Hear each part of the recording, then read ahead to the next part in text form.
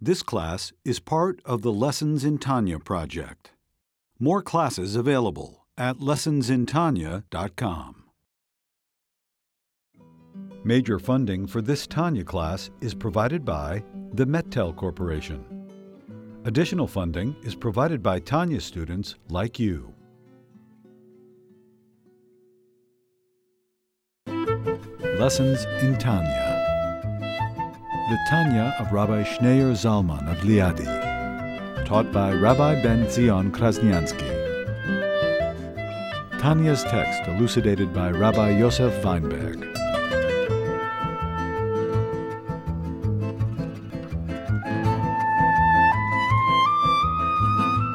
Alter Rebbe is writing a letter, it's an unusual letter, pleading with the Hasidim to stop bothering him and stop coming to him and asking him questions about their material welfare, their material well-being, blessings, for financial or for health matters or material matters. And he says, even though he justifies, he understands where they're coming from, he says that they're coming to the Rebbe out of their love for Hashem, because in order to serve God, you need to be healthy. So their motive is, when they're troubled by something, they run to the Rebbe, please help me so I can get back to business and serving Hashem. Relieve me of my headache, or relieve me of my problem, of my ache and pain. But here he's frowning against the whole thing. He says, and this leads to a discussion of pain and suffering, how a Jew has to look at pain and suffering. The Mishnah says you have to receive pain and suffering with joy.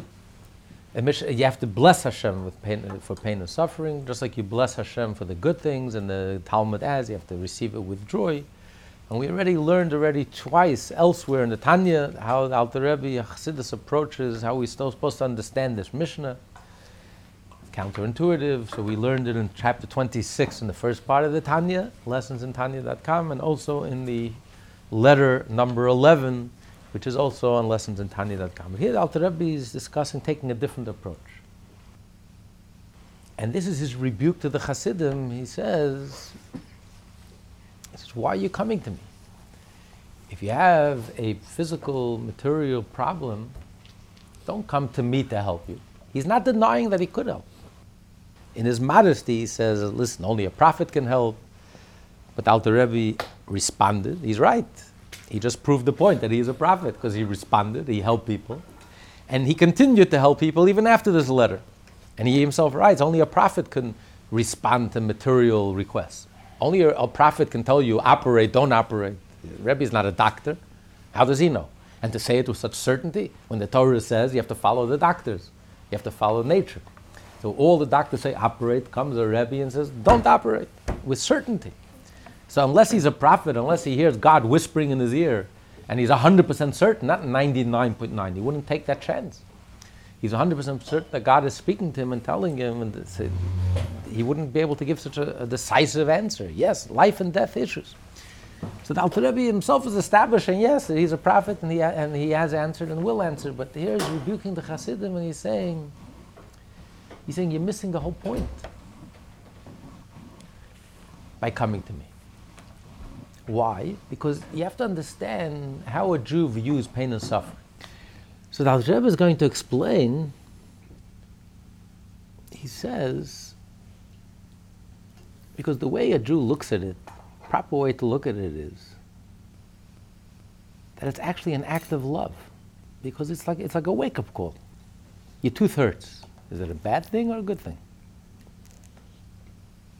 It's actually a very good thing, because now you know I better run to the dentist and take care of it. If your tooth wouldn't hurt, there are people who don't feel any pain, and they die. They step on glass, they bleed to death, they don't feel anything. So pain is a signal, your body is telling you something is wrong. So what are you going to do? Take a painkiller. That's the answer. You're driving with your car and the light goes on. There's no oil in the. Not there's no gas. There's no oil. You drive in a tank without oil, an engine without oil. You'll kill the engine. And the light is beeping and flashing and it's annoying you. So I'm going to solve the problem. I'm going to disconnect the battery. The light stops. Mazel tov. I've solved the problem. I'll call myself a consultant. I know how to solve problems. A child, you take a child to the doctor. A child hates the doctor. The doctor is enemy number one. No matter how many candies and lollipops the doctor gives the child, all he knows is this monster, this ogre is coming at him with a needle and sticking him, and all the explanations in the world he doesn't understand. All he knows is he's terrified of the dentist, terrified of the doctor. What happens when he grows up and he's in pain? He takes himself to the doctor, calls, makes an appointment. Why are you running to the doctor? He's going to poke you. He's going to... Because you're mature. The doctor's my enemy. The doctor's curing me. So if there's a problem, I want to address it. You know why certain illnesses like pancreatic cancer is so dangerous? Because by the time you find out, it's too late. It's stage 4. It's because there's no symptoms. A person who's dying inside and he feels great. I feel wonderful. You feel wonderful. In 30 days, you may be in the grave. What do you mean you feel wonderful? I don't feel anything. So if a person feels pain, it's a signal. It's actually a healthy thing. It's a positive thing. Thank you for giving me the warning. Now I'm awake. Now I'm alert. It's a wake-up call. The alarm is ringing. Something is wrong. That's why you have fire alarms. There's a fire. Something is wrong. I know I have to do something. It's an emergency. I have to take care of it. And I can deal with the problem and deal with the root cause of the problem and solve the problem. So when a Jew experiences pain and suffering, we don't look at it that Hashem is hurting us, slapping us, beating up on us. Hashem is waking us up. It's the kindest thing. And instead of running away and taking a painkiller and shutting off the alarm and going back to sleep, I shake myself and I wake myself up and I go and I do some soul searching and I take care of business. I do what I need to do. So the Alter Rebbe is telling his Hasidim, that's why in this letter he's reusing this point. Not the other two explanations that he explained earlier. Because those explanations are not relevant to the point that he's making here. He's saying, what's the point of you coming to run to me? What are you running to me? You're running to the Rebbe to alleviate you, help you alleviate, because he's a prophet, and help you alleviate you of your physical problem. It's like a painkiller. Hashem is waking you up. Hashem is telling you, get your act together. Do a little spiritual soul searching, shaking you up. As it uses the analogy, it's like the father lovingly scrubbing the mud off his child, who rolled in the mud and rolled in the schmutz, and he's taking him to the shower and taking him to the bath and scrubbing him away. So you're going to run away. You're running away. What are you running away? I'm turning off the alarm. Wonderful. It's quiet. Please give me some peace and quiet. It's like a child. If you're mature, you realize what's going on here. It's the ultimate love. It's the ultimate kindness. Hashem is waking us up. So I should run and embrace it, not run away from it. It's telling me that it's just a symptom of that there's something very, very wrong inside of me. And I better really get my act together. So that's what I should focus on. Get my act together. Return to Hashem. Restore my physical health. My spiritual health. If I'll restore my spiritual health and my spiritual wealth, I'll become spiritually wealthy. That will manifest in physical wealth and financial wealth. And physical health. The healthier I am, the more robust and vibrant I am spiritually for a Jew, that will translate into robust physical health. As even modern medicine acknowledges today that most of illnesses are psychosomatic. A person is not well because they're not happy inside, they're angry, they're unsettled, something is eating away at them. And after a certain point, it starts affecting us physically. When we're torn inside, we're not leading a wholesome life inside. Our lives are fragmented, compartmentalized, and we're not settled, and we're torn up inside, and that's why it leads to physical health. If we're inside, we're robust, and we're healthy, vibrant, spiritually, this will translate into physical well-being. If you're emotionally healthy, it will translate into physical health. If you're psychologically and spiritually and Jewishly healthy, it will translate also into physical health. So when something is wrong, Hashem is waking us up, doing us the ultimate act of kindness. The Alter Rebbe says, why are you running to me? You're running to the Rebbe. It's as if you don't understand what Hashem is telling you. It's not a negative, where I think Hashem is slapping you in the face. Hashem is angry at you. It's the ultimate act of loving. It's the ultimate act of loving kindness. Hashem is personally waking you up. And He's pointing you in the right direction. So instead of taking that lesson, I'm running away. My father is slapping me, but he's waking me up. I'm running away. Like a little baby that doesn't understand the message, doesn't understand what's going on here. So this is childish. What are you doing? You're missing the whole point. And then it's truly for nothing. To make a Jew suffer and he's such a baby that he doesn't understand what it's about. And he completely reads it, misreads it, and he thinks that God is angry at him and God hates him. And then you're like a little baby. Then what was the point of the suffering? Then it's really then you continue to die inside, and you turned off the light. Okay, so you got a Band-Aid. You got a little Band-Aid. But you haven't solved anything. You haven't gone anywhere. You haven't done anything. What's the point? This is what Alter Rebbe is saying. That's why he's saying, why are you running to me? So he doesn't bring the other points that we discussed elsewhere in the Tanya. Letter number 11. This is a Jew who reaches such a high level that he realizes and recognizes, he has that faith, that he realizes and recognizes that everything God does is good. Everything as God does is good. He's not running to the Rebbe. It's good. I'm not complaining. Like Rav Zusha said, I never suffered a day in my life. I don't know what you're talking about. So he's not running to the Rebbe to help him. He doesn't need any help. He's fine. He's okay. Everything that happens is good. So the Rebbe, Alter Rebbe, doesn't need to address that Jew. That Jew is not running to the Rebbe for his aches and pains. The Jew, in chapter 26, who does experience the pain, experiences the pain as a slap in the face. But he realizes and recognizes that slap in the face is really, he feels Hashem's love and intimacy. How Hashem is carrying him, Hashem is with him. Hashem only gives him a challenge that he can handle. And he feels Hashem's closeness. Ironically and paradoxically, in the suffering, he feels Hashem's closeness. Because who do you hurt? Who do you slap? Who does a parent slap? So? When you slap your child, you're slapping yourself.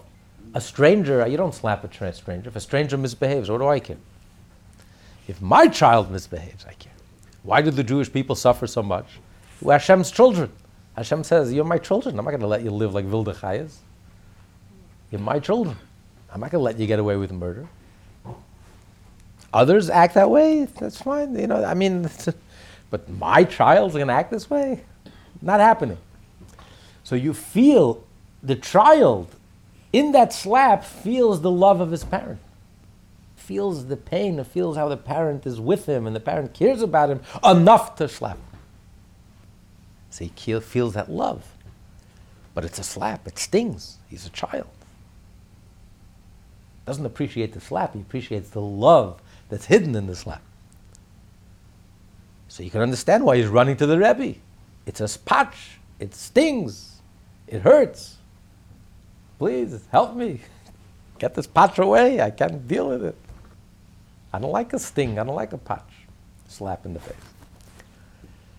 But the Alter Rebbe here is saying, it's time to be mature, time to grow up and realize what's really going on here. It's not a slap. Hashem is cleaning you. Hashem is waking you up. Hashem is... So don't run away from it. Run towards it. Embrace it. Give Hashem your face and say, please, thank you for waking me up. And now I can take care of this. So that's why the Alter Rebbe is demanding from his Hasidim, why he's complaining. Why are the Hasidim running to me for help with their financial matters, their physical matters, their aches and pains?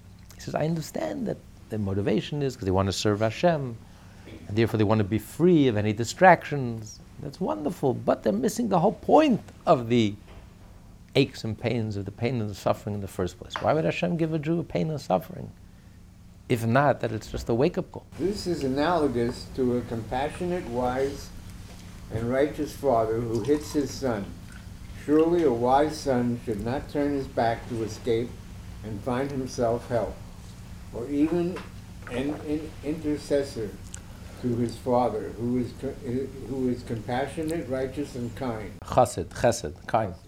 The previous Rebbe quotes his father, the Rebbe Rashab, who notes, he starts out the sentence, a father who's compassionate, wise, and righteous.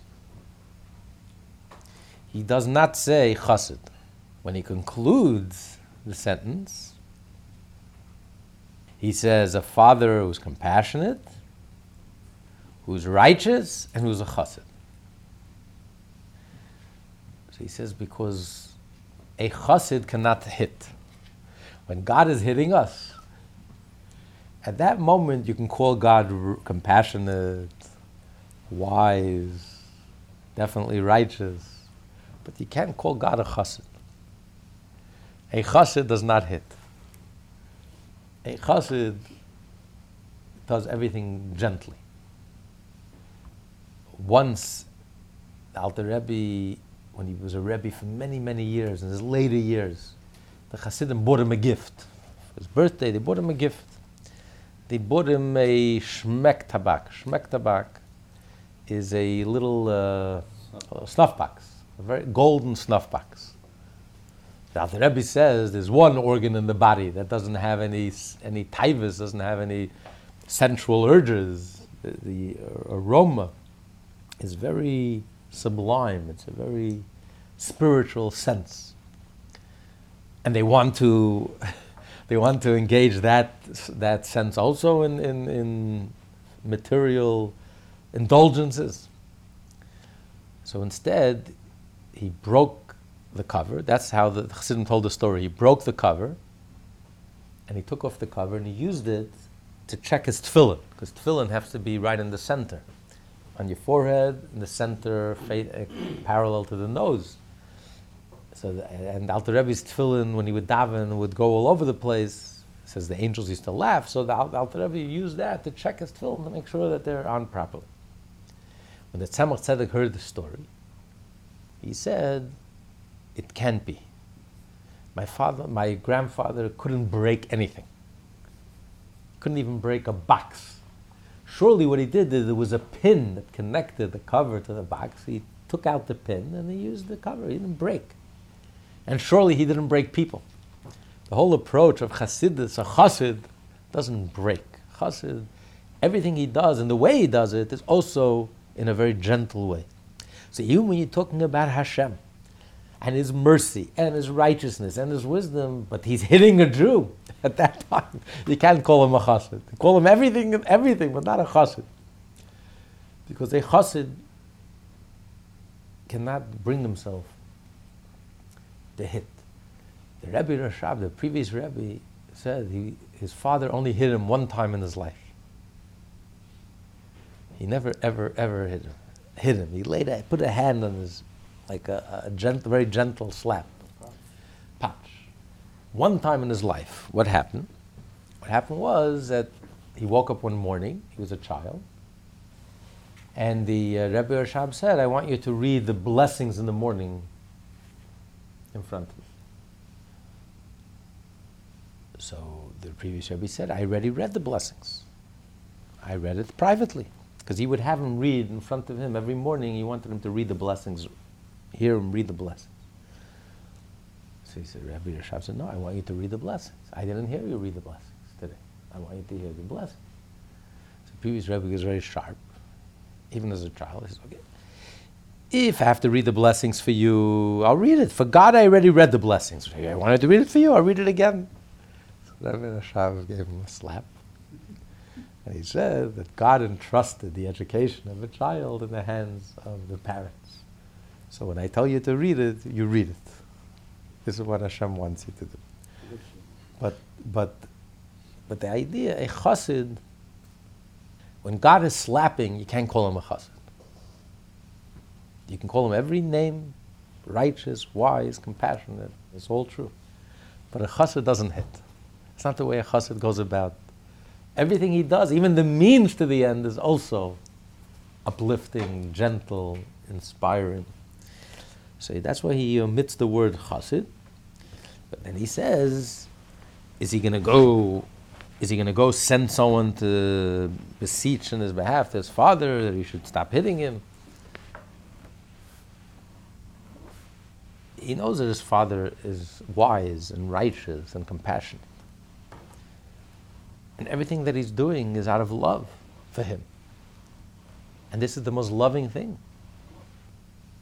So I'm not running away. Why would I try to run away? In this case, I would turn the other cheek and say, please. It's not a negative that you're doing. It's a positive. The pain is a wake-up call. It's positive. It's not something bad, negative. The Rebbe Reatz once remarked that when the Alter Rebbe first speaks of the father who punishes, he does not use the term chassid. He uses it only later in the context of intercessor. The reason, says the Rebbe, is that a father who smites his child may indeed be compassionate, righteous, and wise, but he is not a chassid, for a chassid does not hit. In any event, we see that the child is truly wise. If the child is truly wise, he will not flee from punishment.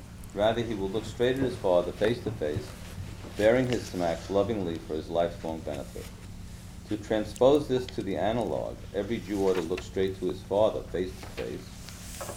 Now, in the divine realm, the concept of face is the willingness and desire with which our Father in heaven bestows upon his children all the good of the worlds, the physical and the spiritual worlds, as well as life for the soul and body. All of this he bestows out of love and willingness, out of inner desire and delight, through the Torah of life, which is his blessed will that he gave unto us. Hashem loves us, and he loves us unconditionally. And therefore everything he gives us with his face, looking right at us. Because he's involved, he's engaged and involved. And everything he gives us life, existence, all our needs, financial well-being, everything that we need, he gives us, body and soul. And he gives us through the Torah. That's why Hashem gives us through the Torah. Hashem wants us to deserve it, to earn it, to be worthy of it. Because he loves us. It's very demanding. He gives those who don't worship God, those who don't believe in God, he also gives them life and sustenance and wealth, and sometimes extreme wealth and success and power and influence. But he doesn't give it with a smiling face. It's like he turns his back to them. He couldn't care less about them. So he throws them a bone. Here, I can't stand looking at you, just take. Because he doesn't care. So he doesn't care if they're worthy, if it's good for them or harmful for them. Success, by the way, could be our worst punishment. Sometimes God punishes a person by making him successful. It's not a blessing. There are people who can't deal with success. It gets to their head and it destroys their lives. Most people who win lotteries, may it happen to all of us, it actually destroys their lives. It's not a blessing. You read about that, right? Not a blessing. Tears them apart. They're not ready, they're not worthy, they don't know what to do with it. It's like a rotten, spoiled child. It completely destroys them. They become egomaniacs, they become arrogant, they stop talking to their friends, they stop talking to their family, they stop talking to their children. I mean, it's not always a blessing. But Hashem gives us with love. He wants us to be worthy. He wants us to earn it. He doesn't want to spoil us. He wants us, we should deserve everything we have. We should earn everything we have. We should be ready to internalize it, to receive it. And then it should be a blessing. Money could be the ultimate blessing, as long as it's a means to an end, as long as you love people and use money. But when people start loving money and using people, it becomes the biggest curse, albatross. You become a slave to that money. So Hashem wants us, everything that we have should be a blessing. The materialism that we have should be a blessing. But the only way to do that is through the Torah and the mitzvah. If we lead an observant life, and we lead a disciplined life, and we lead a divine and godly life, we act like a Jew and think like a Jew and speak like a Jew 24/7, then Hashem says, now you're ready. So it's not like Hashem says, okay, if you do the mitzvah, I'm going to reward you, and if you don't, I'm going to punish you. It's out of Hashem's love for us. He says, I want this to be a blessing. When is materialism a blessing? When you're living the 613 mitzvah. Then everything you have becomes a blessing. Your health, everything you have is a blessing. So that's out of love. That's why Hashem is so demanding. Why is Hashem so demanding of the Jew? He doesn't make any demands like that. 7 billion people. He doesn't make the same demands as he makes from the Jew. He demands us so much from us because he loves us so much. He wants us to really be there, to be worthy, to receive it, to be a blessing. We should internalize the blessing. It should be uplifting. It should inspire us. It should enhance us. It should be wholesome. He wants everything about us to be wholesome. The material, the spiritual. And the only way to do that is through the Torah and mitzvah. That's what he means. He gives us with a smile. I want you to keep Shabbat because I want all your material blessings to be a blessing. If you don't keep the Shabbat, it's not a blessing. Anything you have is not going to be a blessing. I love you too much, Hashem says, just to give you. Keep Shabbat. Keep this mitzvah. Keep the 613 mitzvah. So this is called face. Hashem gives us with his face, with his desire, inner love for us, unconditional love for us. He really cares about us. Personally, individually. The present passage is based on the body language that typically accompanies a gift. As explained earlier in Tanya chapter 23, one gives a gift to a good friend face to face. The giver's eyes rest on the face of the recipient. Through his very stance, the giver thus expresses the fact that his gift stems from his face, punim, an innermost core, pnimiyot. So when he looks in your eyes and he gives you face to face, he gives it from the heart, from this is a love. When, however, one gives something to an enemy, he averts his face. This simply gives outward expression to his real aversion. The gift is not prompted by any inner desire, but by some external factor. In our context, then, God's loving willingness is showering us with his gifts, as described by the metaphor of face. It doesn't mean literally God doesn't have a face and he doesn't have a back, but it means just like in the analogy, when you give face to face, it's an act of love.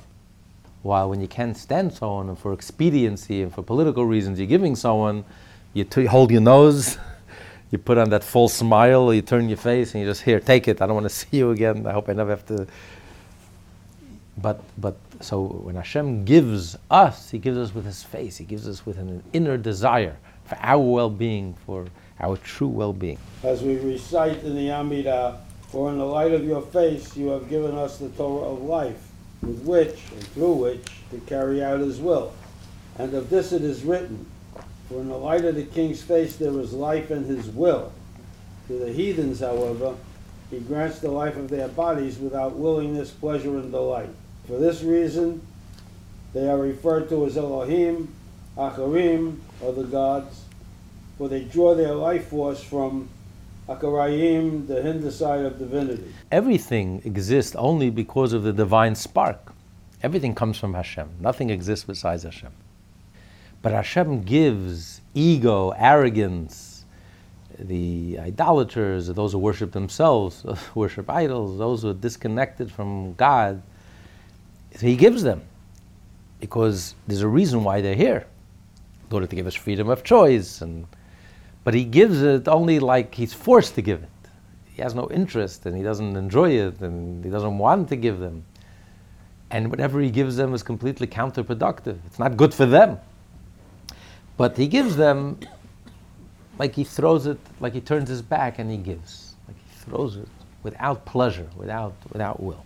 To continue the above metaphor, the divine reluctance to grant life force to the heathens, for example, the so-called external level of divine desire, is here described by a term that is the opposite of face, which expressed God's innermost will.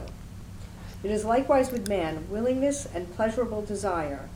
For example, man's innermost desires relate to the face.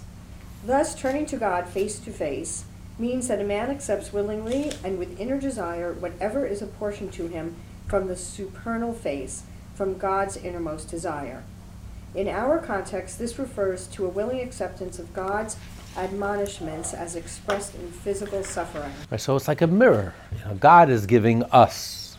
We believe that God loves us unconditionally and everything He does for us and He gives us is with His face, with His innermost desire, which is why Hashem is so demanding and expects of us to live up to a Jewish life.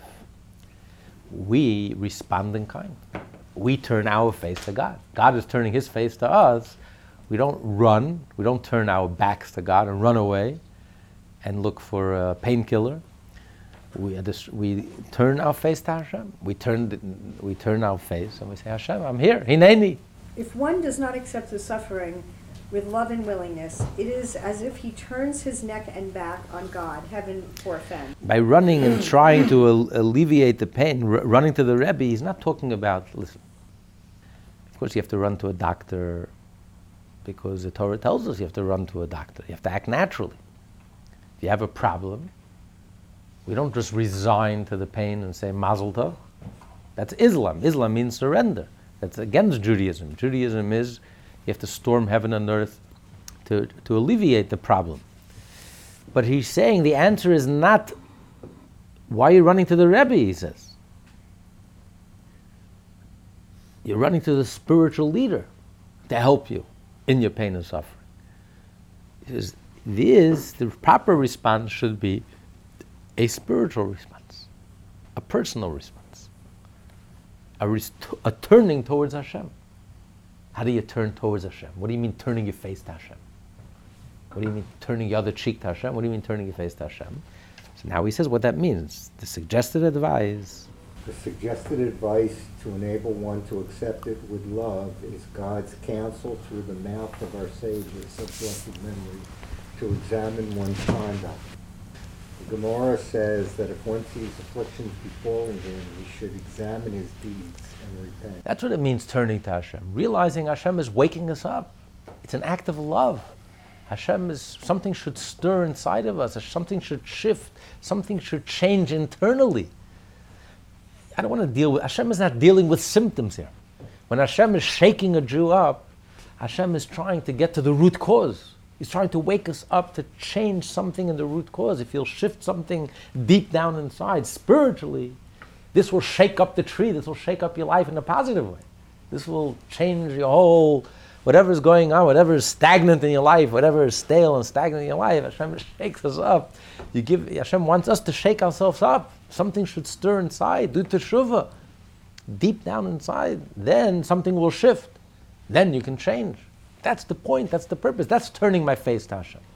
Getting the message, acknowledging the message, receiving the message, and running with it, and doing something about it, and doing teshuvah, and doing soul searching, and going deep down inside. Hashem is trying to get our attention. So I'm going to run away. I'm running to the Rebbe. Hashem is trying to get your attention. Are you missing the point? He's saying even if the Rebbe can help you, but what was the point?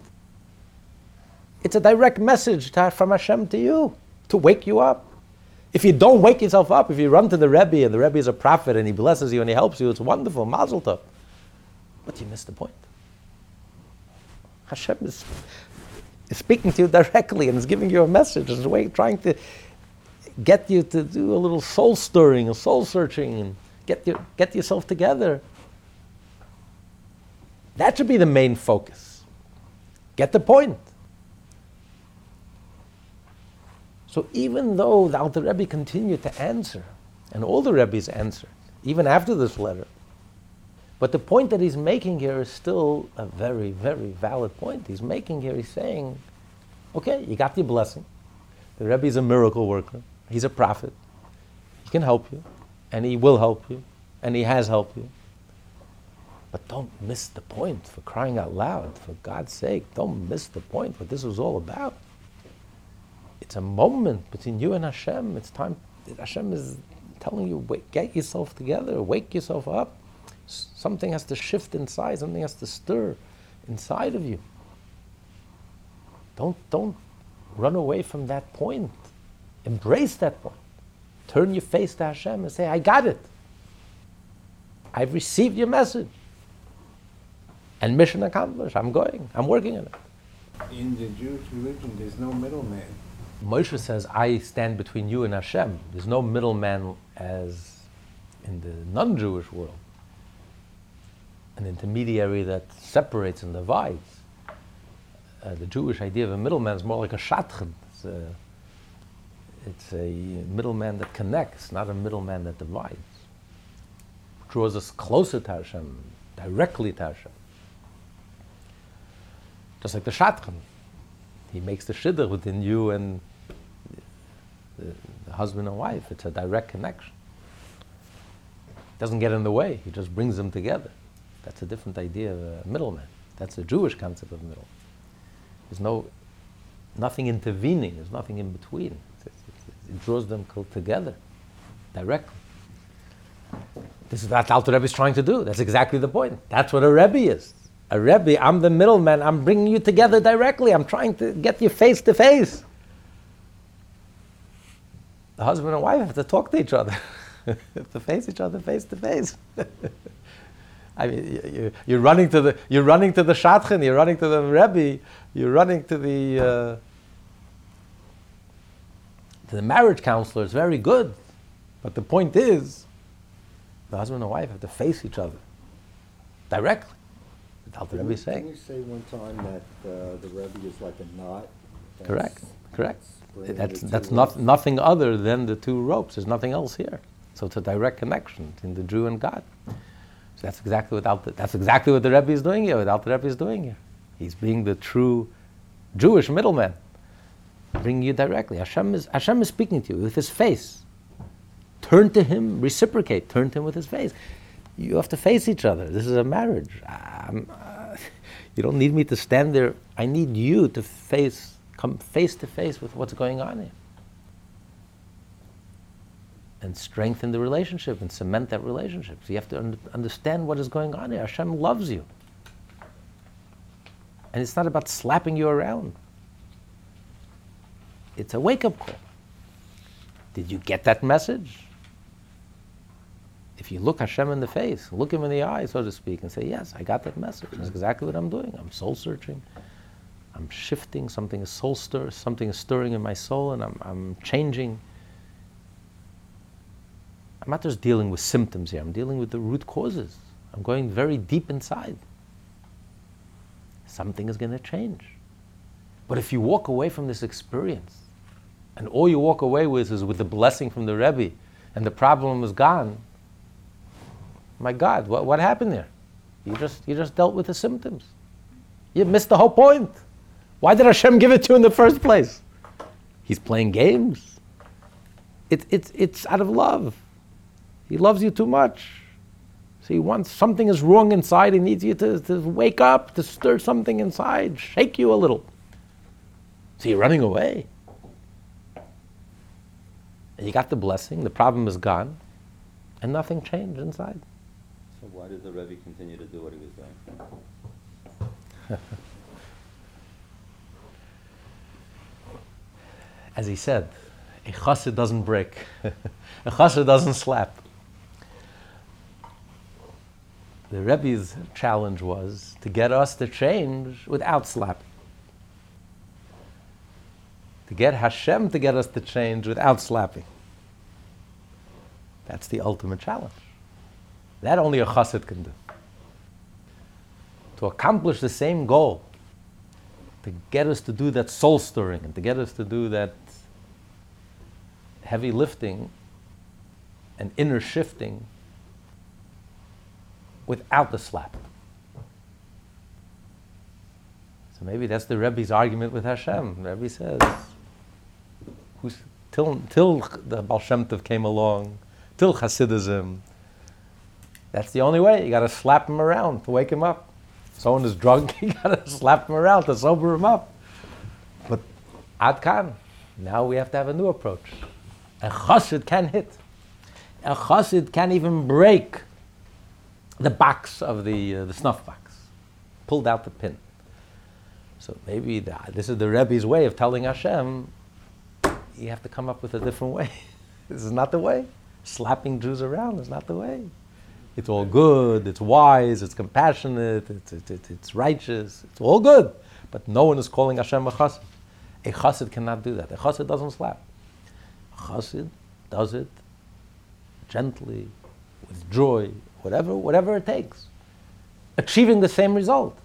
Having that inner stirrings, dealing with root causes, going deep inside.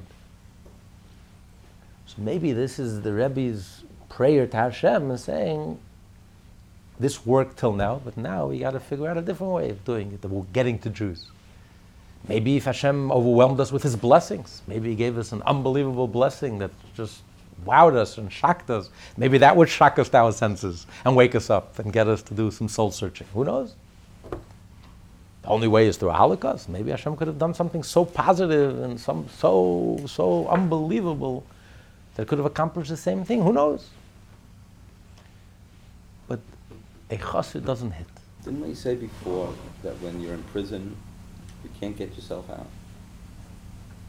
That you need it outside to help you out. So isn't that why the Rebbe is there? Okay. Well, this is one form of the Rebbe telling the chassid, enlightening him and showing him explaining to him what's happening. But when pain and suffering, it's Hashem's wake-up call to us that is something that could trigger and should trigger that inner soul-searching and that inner... Do we trust ourselves to do soul-searching? We're already covering up so much. That's a good point. But didn't the Rebbe used to say that, talking to Hashem, that we did enough already, we did our share, we want Mashiach now? Exactly. So he said maybe that's the answer to the question why the Rebbe did continue to answer, Jeff's question, why the Rebbe did continue to answer, because even though there has to be a different way. A chassid doesn't hit. There has to be a different way from hitting. Maybe let him bring Mashiach already, and whether we deserve it or not, or worthy or not, and we are worthy, let him just bring him, and then, but whatever it is, this is wrestling with Hashem. This is, starting with the Baal Shem Tov, this is the way to wrestle with Hashem and say, with Hasidism, we have to have a whole new approach.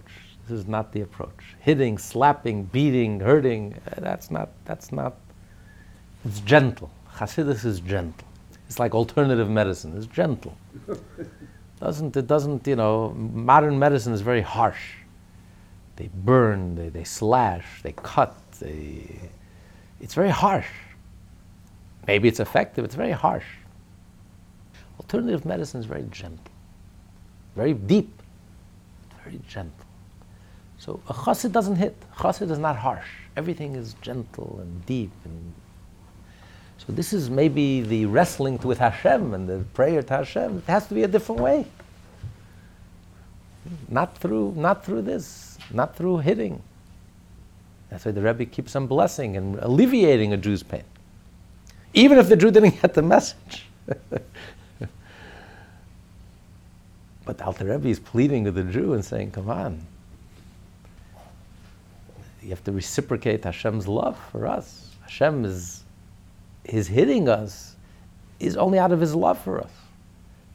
So we should turn our face to him, not turn our backs to him. We should appreciate and realize what's going on and realize how loving it is. We should be adults, mature. When the doctor sticks out his needle, stick out your hand. Don't run away. Don't run for the exits and run and hide. You're not a child. Stick out your hand. Here. Realize what's going on. Don't run away from Hashem. Don't run away from the message. Don't run away from the dynamics, what's going on here. Now, you're saying it's difficult to do soul searching. Yes, especially in our day and age. That's why the Zohar always refers to that a person, when he discusses soul searching, the Zohar uses a very interesting expression. A person should be Marei de Chujman, a master accountant, the owner of accounting. What do you mean the owner of accounting? Because there's a difference how an accountant does an accounting and how the owner of the company does the accounting. The difference is the accountant is an employee. So as faithful, as good as he is, he's an employee. The business is in the red, the business is in the black, he gets paid, he goes home at night, sleeps like a baby. The master of the business, the owner of the business, who mortgaged his house and put his whole life savings on the line, it's not 18 hours. He's not going home to sleep. If something is wrong in the business, it's his life that's on the line. You know, the accountant, if he loses a job, will go to another business. This is his life. And therefore, he's going to be honest. He has no interest in self-deception. He can't afford self-deception. He has to know the truth. Have to know the good, everything that's working. Have to know the fantastic, everything that's working fantastically. Have to know the bad and the weak. I don't help myself by reading my own press releases and reading my own propaganda. I need to know the truth. Where do I stand? I need to know emes. I have no interest in self-delusion. So that's what the Zohar says. You should be Marei de Chujman. When a Jew realizes that it's my life, I'm dealing here with my life. I have no interest in deluding myself. Who am I kidding? I fooled myself. What's the big deal to fool a fool? I like that one. Rabbi Marash used to say, you're fooling yourself. But if you approach it that you're the owner, it's my life, and I own my life. If I own my life, I want to know the truth. I want to know the good, the bad, the ugly, exactly where I stand. I'm not going to minimize the good. I'm not going to minimize my strength, because that's also ridiculous. I have to know my strengths. I have to know my strong points. I have to know my weak points. I have to know what's good, what I have to discard, what I have to strengthen. So when you make a calculation, when something matters to you, we can be honest.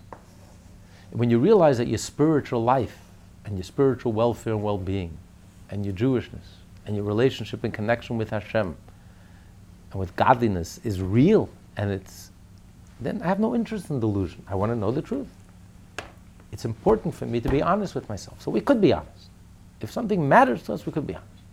When it comes to money, people care about money.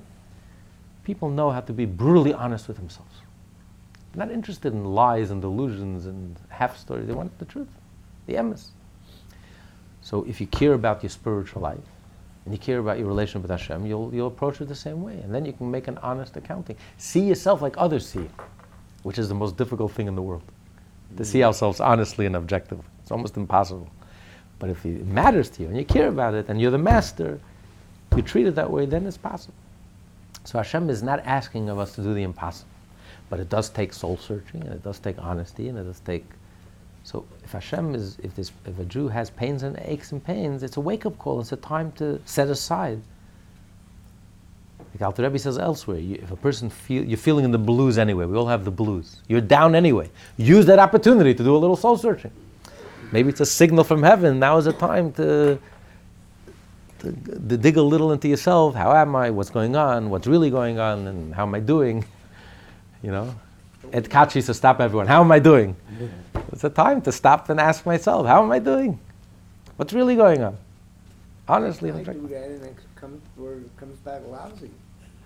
I say, how am I doing? I'm not doing good. No, but when you do soul searching, it's not simple. There's good. There's a lot of good, a lot of positive. your strengths. You have to know, no, honest accounting is I got to know everything. I can't, just to say I'm lousy, people think I'm being spiritual, I'm lousy. That's not, honest accounting is I have to account for everything. I have to know everything. Break it down. What's good, what's good, and I should continue to strengthen that.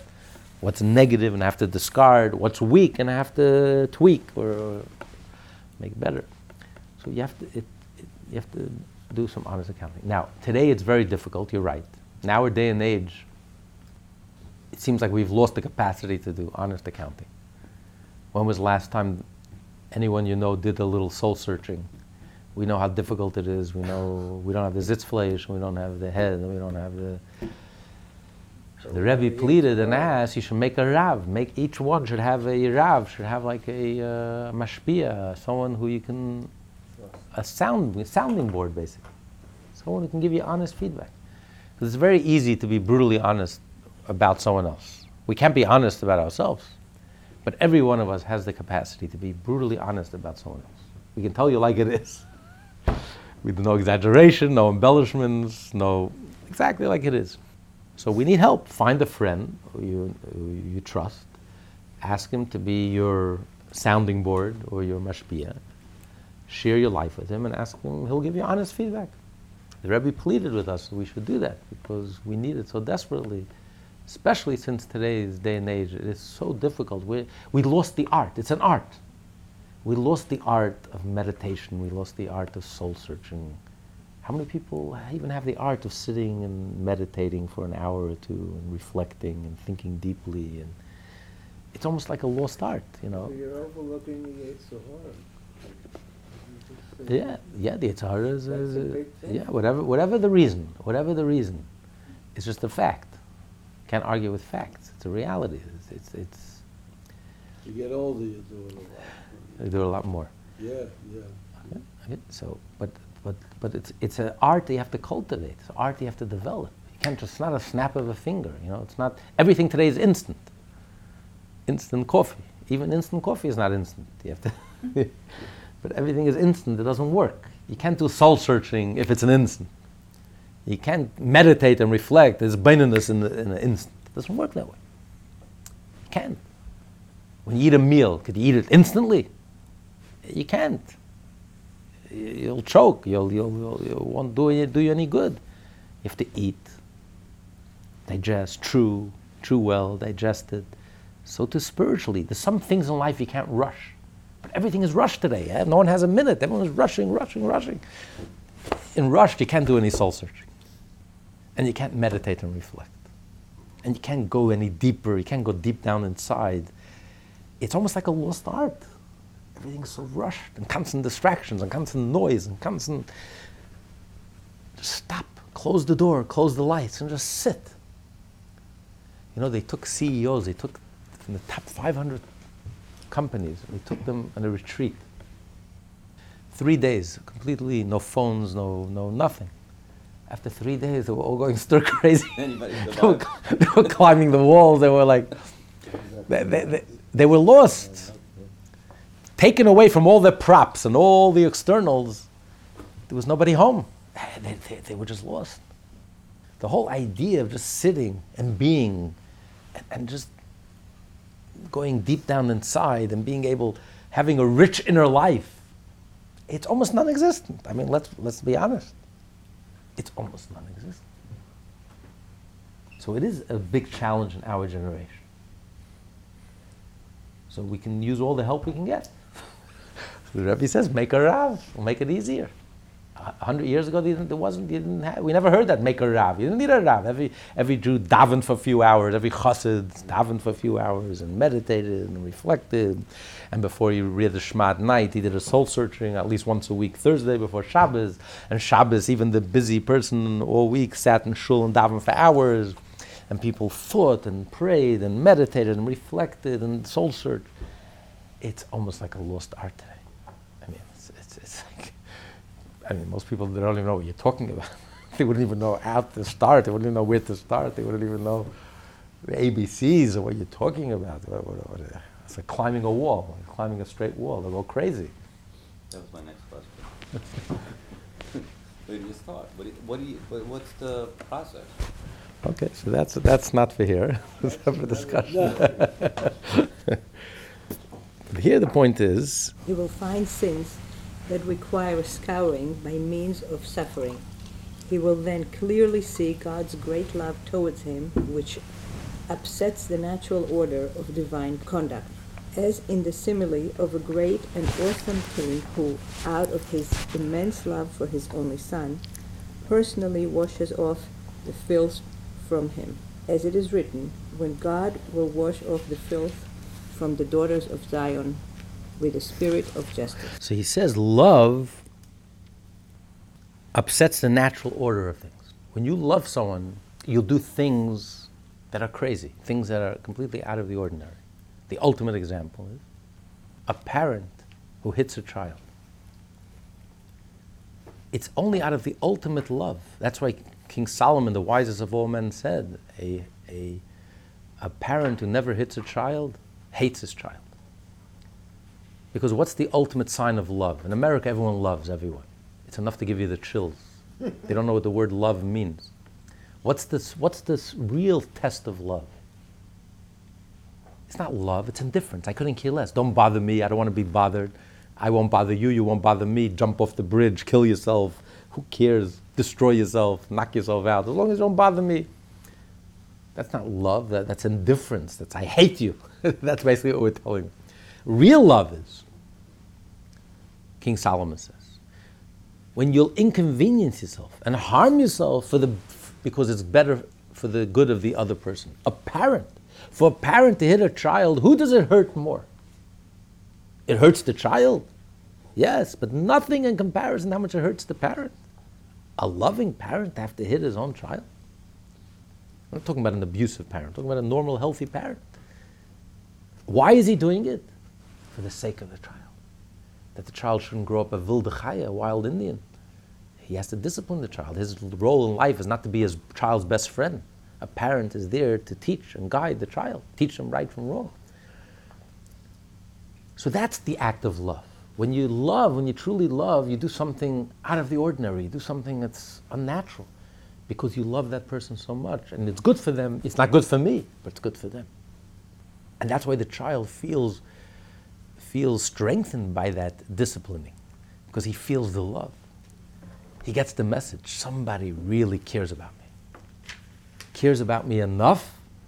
When the child looks into the eyes of the parents and sees the pain of the parent, that the parent had to lift a finger against his own child, the child feels so reassured, feels so loved. Somebody really cares about me. Versus when your parents spoil the child gets the message, my parents couldn't care less about me. They don't have the time for me, they don't have the energy for me, they couldn't be bothered. I don't have, please let me alone, leave me alone, I'll spoil you, whatever you want. The child gets the message. That's not love. Couldn't care less about me. You know how much energy it takes to discipline a child? To be on top of a child, and to discipline a child, and to care enough, and to watch the child and notice. So for Hashem to hit us, for Hashem to cause us pain and suffering, Hashem loves us so much. He feels our pain more than we feel our own pain. It hurts him more than it hurts us.